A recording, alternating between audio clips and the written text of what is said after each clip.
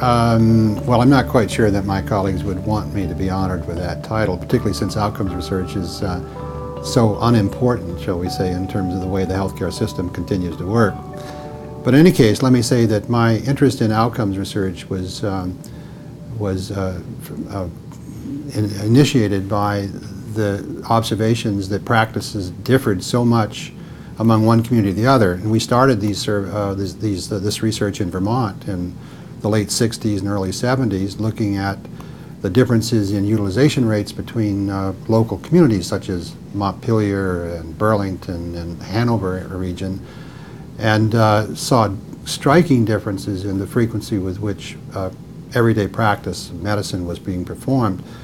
Particularly striking were some of the differences in surgical procedure rates. For example, the tonsillectomy rates in Morrisville, Vermont, were such that about 70% of children were getting their tonsils out by the time they were 12 years old or 15 years old.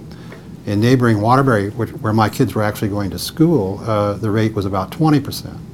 We lived right on the Stowe-Waterbury boundary, and you know, you could see by going one direction that the kids looked the same as they did in the other direction.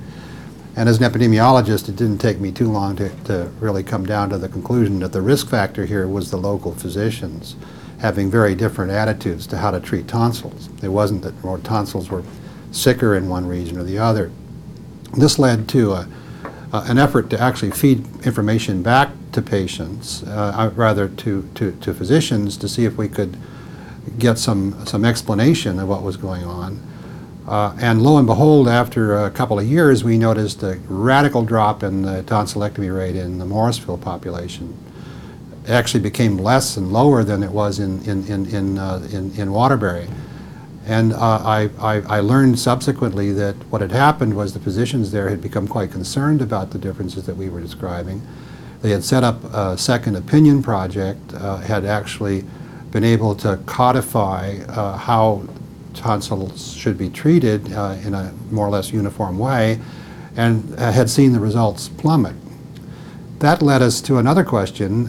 Well, if you have such a radical differences in the way a common medical problem is treated, what are the outcome implications? So we undertook at that time an effort to convince the government that they should invest in research that would look at the natural history of untreated tonsils and would look at the outcomes associated with patients that were getting the treatment. Unfortunately, at that time, there wasn't much interest in outcomes research, and so we never were able to complete that study. But I never lost that curiosity and that interest, and in subsequent years, we were able to do similar studies looking at variations in practices in Maine, doing prospective, forward-looking clinical studies, and did demonstrate that through outcomes research, one could really begin to challenge conventional wisdom, could learn how to actually evaluate the different treatment theories that physicians were practicing under, and lead to substantial changes in the way medicine was practiced. The important outcome of the work in Maine, which was associated originally on prostate disease, was to see that the choice of surgery versus watchful waiting, and here we're talking about surgery for benign prostatic an enlarged prostate, not cancer, that what really was at stake there was a trade-off between improved urinary tract function. People had less symptoms with surgery, but they also had impairment of sexual function as a fairly significant risk. So the trade-off was really between two different aspects of the quality of life. And that insight led us to spend a lot of time over the years trying to figure out what was at stake in these high-stake kinds of surgical interventions, and ultimately led to our strong emphasis on involving patients in decision-making.